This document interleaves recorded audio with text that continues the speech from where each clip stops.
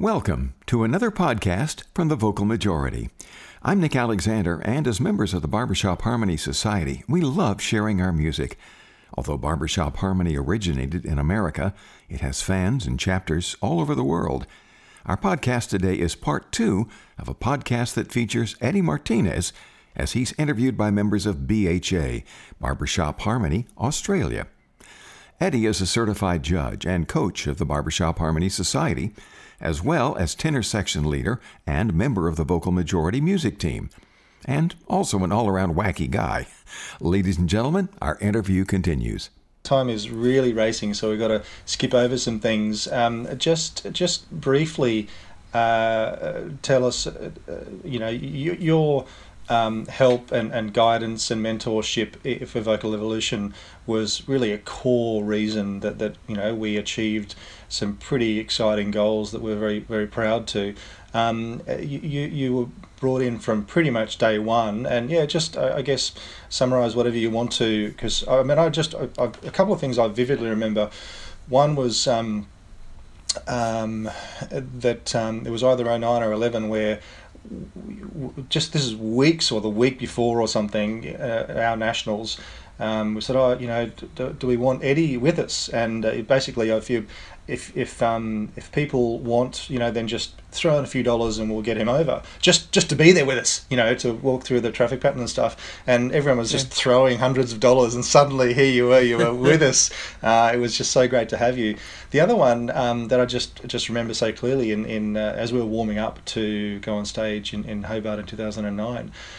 You just gave such your presence was very calming and very empowering, and you just said basically you're ready for this. And it was the mindset at that final stage it wasn't about turn this diphthong or do this technical thing. It was just you get out of your own way mentally. So just to sort of set the scene, but tell whatever stories you want in a few minutes of that because that was really valuable to us. Speaking of the whole episode, yeah. Well, no, it's just there's so many emotional there's so many emotional episodes from all of my time there.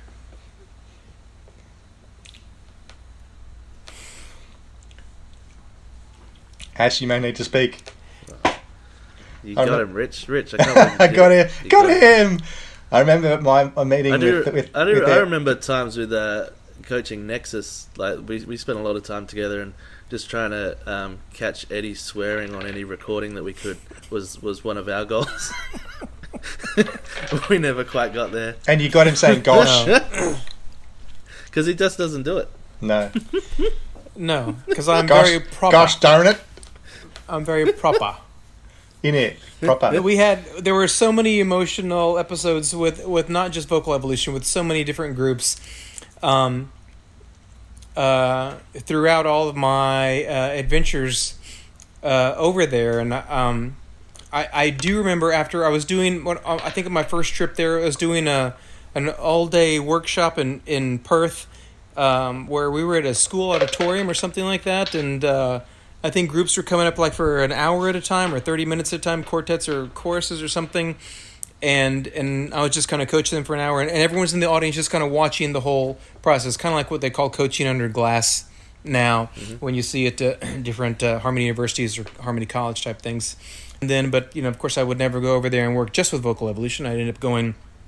I've been to, like many Australians have told me, I've been to more areas and parts of Australia than most Australians. I've been to all the states and territories now. Definitely. And it was fantastic. All the experiences, even, now looking back, even being in Perth when I got the phone call that my father had died and having to fly back to Texas suddenly, it was awful. Awful. I think, but I went back to Australia for you. I think your international just a few months after that. That was Hobart, and man, that was a tough trip because I had associated the death of my father with Australia unfairly, of course. But that's just where I was when I got the news, and that's just anyone that's flown from Perth specifically to anywhere to anywhere in the United States. But anyone listening, go ahead and get out a globe, if anyone still owns a globe, and put your finger on Perth, and then put your finger on Houston or Austin, Texas, and it's almost a straight line through the planet, And it's one of the longest trips that anyone could take, but it was longer because of the news I had received, which made it much more painful. And but it was so nice, man. After that, to go back and to see y'all again, and everyone was just so loving and supportive. And that was in 2009. It was just it's very special. And we joke a lot, as y'all know, because I've known y'all some of the longest of the people I've known in Australia. But we joke a lot. But man, there's just so much love there for the Australian barbershoppers. And then, being able to have Vocal Evolution come over here, which I don't know if you have time to talk about, when I got to coach y'all before you were competing here at International. And we had the retreat in Estes Park, Colorado. And I mean, just or they're having the Quartet Alliance, or at Come Stay at the Cabin with me, and all those different things. It was just so many fun times, so many great musical and enriching and rewarding and loving fun times with the barbershop in Australia. Yeah, no, mate. The reason we kept coming back to you like a song is because not only were you invaluable as a coach, but you were not too terrible as a human being to hang out with as well. So, mate, tell us. We could talk for hours, but tell us. I know that you had been a coach for some years, and then you decided to apply to become a BHS singing judge. So, just tell us about that. I had several people encouraging me for years to go into the judging program, and it's like, gosh, being a judge, I mean, you have to, obviously, international level and every level, you have to stay there. You have to listen to every quartet. You have to listen to every chorus.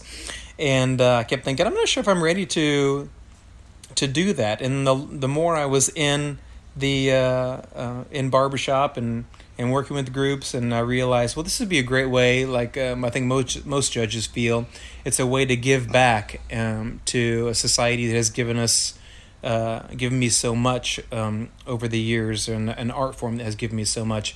And so with the encouragement of Larry Clements, may he rest in peace, Larry Clemens, and Hank Hammer, who's still here in Central Texas, they kept encouraging me. So I applied and went through the process and became a singing judge. I guess I don't remember, 10 years ago, maybe, something like that. And tell us briefly about your experience of judging, because you don't, to state the obvious, you don't know what it's going to be like until you actually do it. What did you learn through that process, and learning, sitting in the judge, as you say, from start to finish, etc., etc. Yeah, it's for people who aren't familiar with the judging program, I think many, including myself, before I got in it, you think it's it's a glamorous process, and as you all know, being free sandwiches. Judges, it's not a glamorous process, right? I mean, you're there to work. You fly in to wherever you're going to, and you just in time to get to your hotel room and change into your suit and go to the judge's briefing and dinner, and you're sitting in a dark pit all of Friday night, and you do evals Friday night. You wake up early, you do the chorus contest, they squeeze in a lunch in some room at the back of the school, in 30 minutes, and then you do evals for those choruses, and then you get ready and do the quartet finals that night, and you fly home Sunday morning, and it's just like boom, boom, boom. It's quick. That's why I like coaching so much, is because you actually get to spend a significant amount of time with the groups and get to know the director and the men or women on the risers, and you get to develop that relationship more. And in judging, it's you don't get to do that as much because just because of time. Yeah, but it's been a fantastic experience. And so tell us about that, just briefly, your personal experience of having to adjust or tailor your coaching skills to your 10, 15, whatever minute eval session. What was your approach to to prioritizing or just triaging, you've only got 10 minutes to talk to this quartet or chorus? Yeah, I guess where I had the benefit is that I'm a teacher at heart, and I studied education. My degree is in education. I taught English for more than 2 decades, and knowing the learning styles and just studying education and being an educator, you learn to find out, okay, what can I...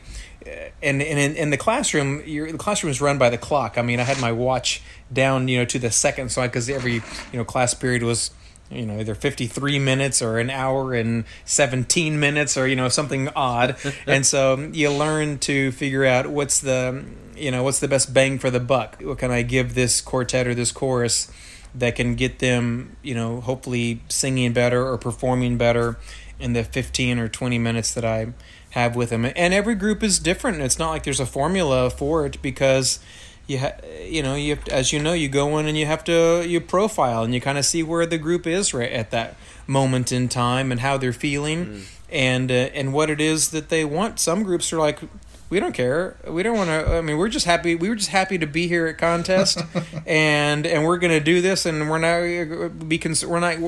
worried about getting better. We're just happy to be here, and that's a whole different eval than groups saying, how do we get one more point to do this, or how do we, So it covers the gamut, as you know.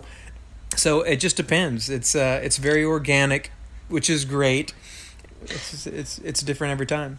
I'm not sorry to put you on the spot here, but given you've now had quite a substantial amount of experience as a judge, you'll walk into some evals and they'll be, excited and thrilled about their score and grateful to you, and others that they'll be disappointed at their score and will blame you.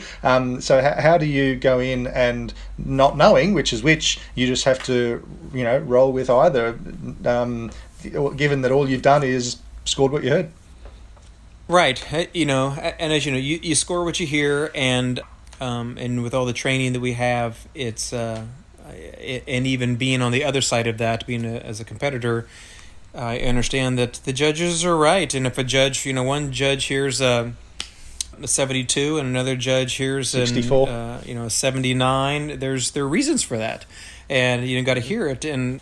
I don't always say it there during the evals. It just depends what level you can get and where the temperaments are at that moment. But I said I've always wanted to write an article for the Harmonizer that says the scores aren't going to change.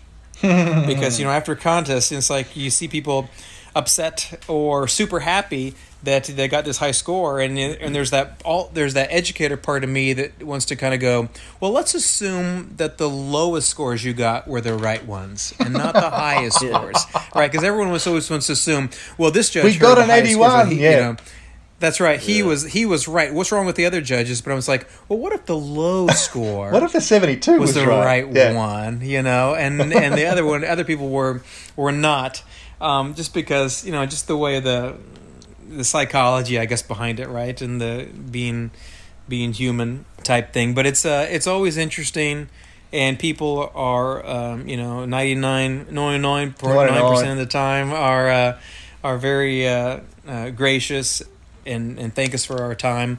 But it happens. Everyone's not always happy because everyone.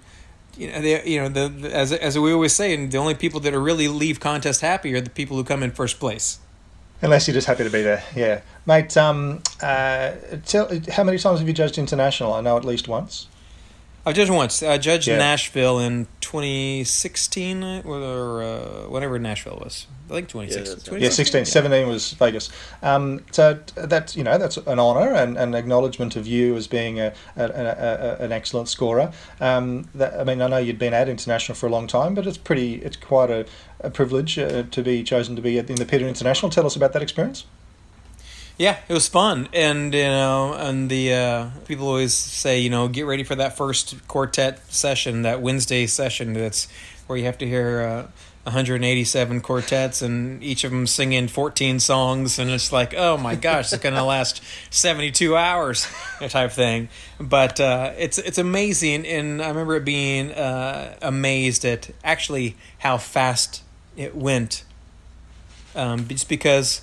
it's, I guess, like anything. Once you have focus and there's a purpose of what you're doing, it's just like boom, boom, boom, and the next one comes out, and you're getting that rhythm in, pulling out the next score sheet, and and here comes the next quartet, and it's amazing how quickly you can go through, whatever, the 48 quartets or whatever in that first day or whatever it was. But yeah, honored to do that, and it was a fun process. Yeah, absolutely. Mate, time is whizzing by. Obviously, the vocal majority... Actually, I got a ton of time right now. That's right, yeah.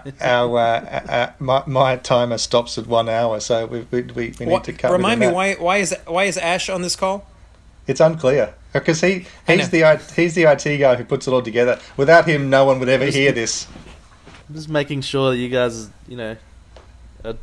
I have no idea. I really don't know. Making sure you guys are... I don't know what you guys are supposed to be doing.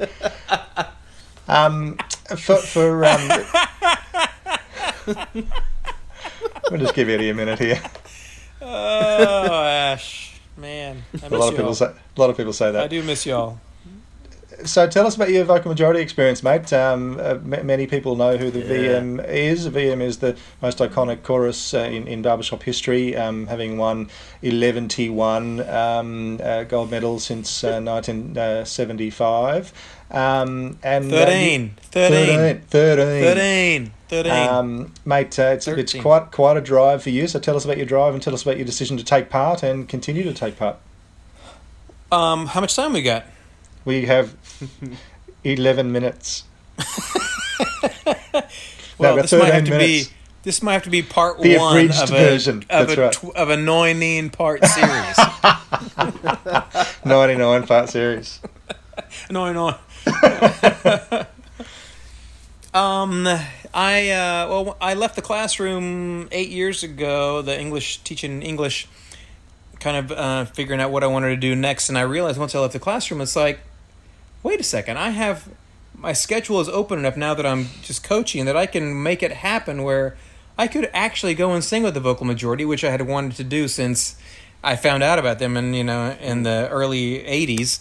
And you think about it, it's like, well, that's just silly. I mean, that's a long drive, almost 4 hours one way. Who would ever do that? Who would in the world would ever do that? And I talked to a few people, and there are other guys kind of from the area-ish doing that. And so, so I started doing that. I think I called Jim Clancy and said, I'm thinking about doing this, and he's like, that's great, we'd love to have you. And went up there my first time, and Jim and I had dinner. We went and had some Chinese food before our first rehearsal, and he knew of me because I started Heart of Texas course, and Vocal Majority was very supportive to Heart of Texas. We always called them our big brother as we were doing that. And I remember even as the director of Heart of Texas, when we were starting, one of my field trips I took on my own was to go up to Dallas, and I visited a Vocal Majority rehearsal, and I asked if they could run me through the audition process so I could see what they did, so we would have an idea of what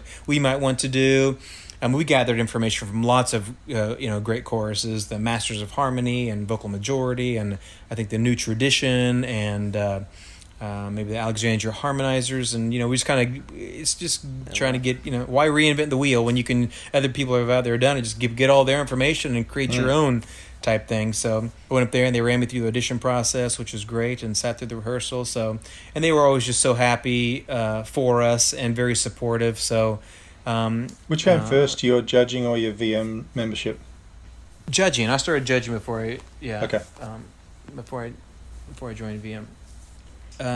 So I started doing that, and I've been singing with VM since. I have 2 gold medals and 1 silver medal, and we've released multiple CDs or recordings, and we just released our second video.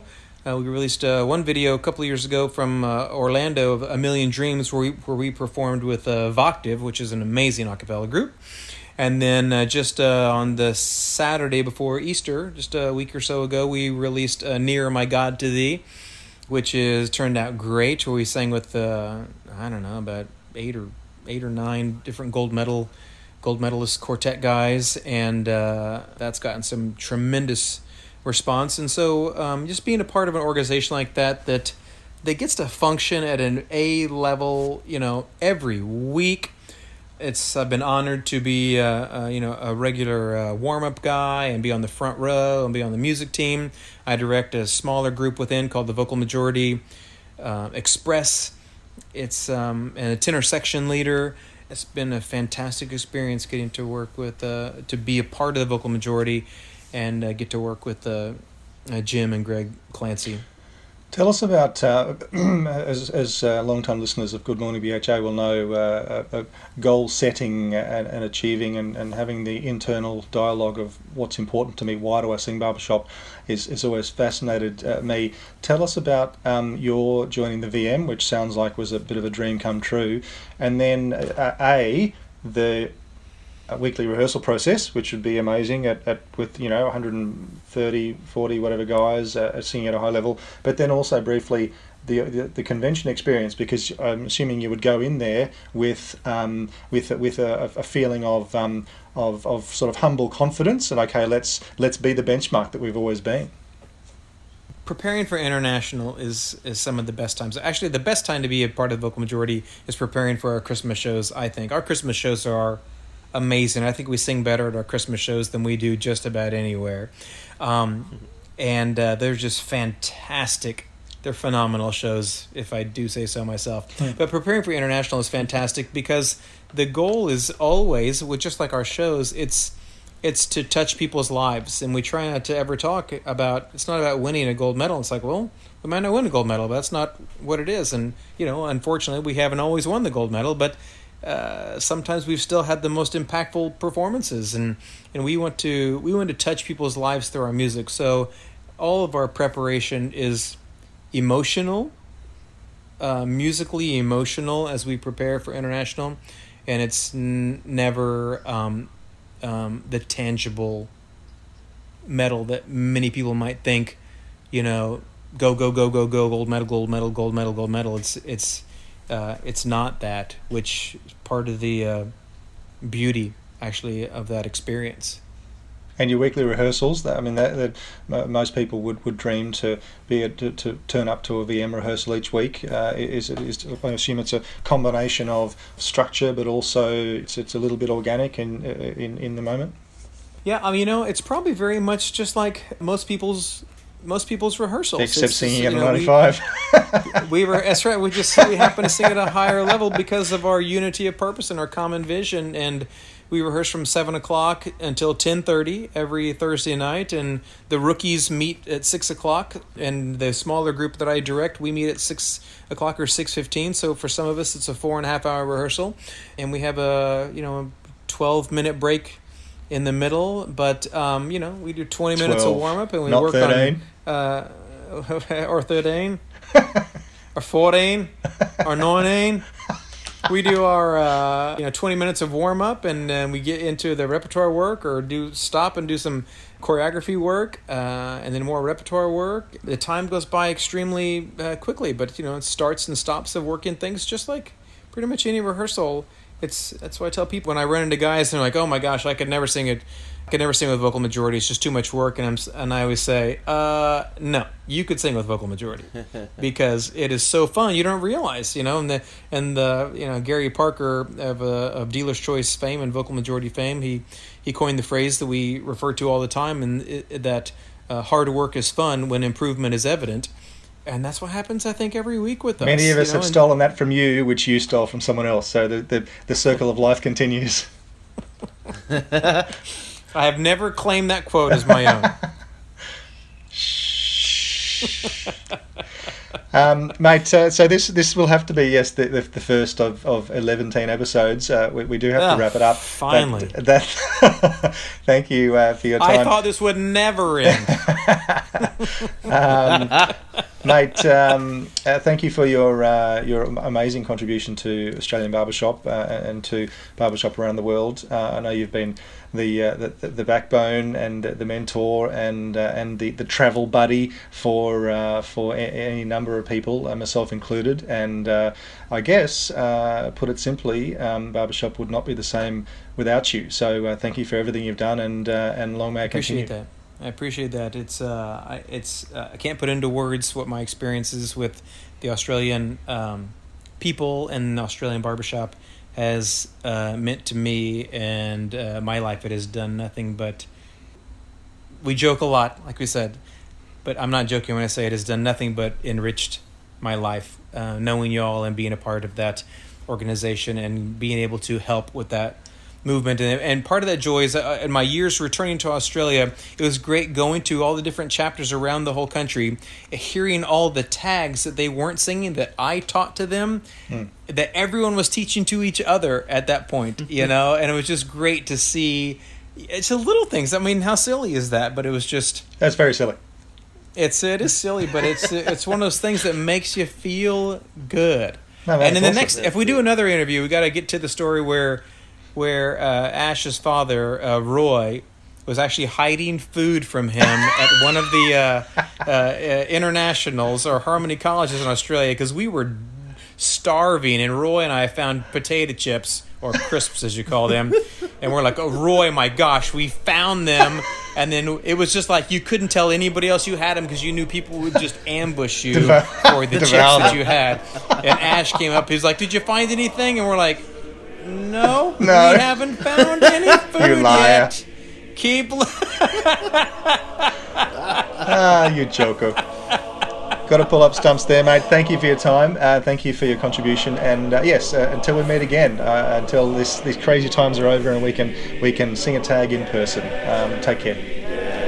Without a doubt. Yeah.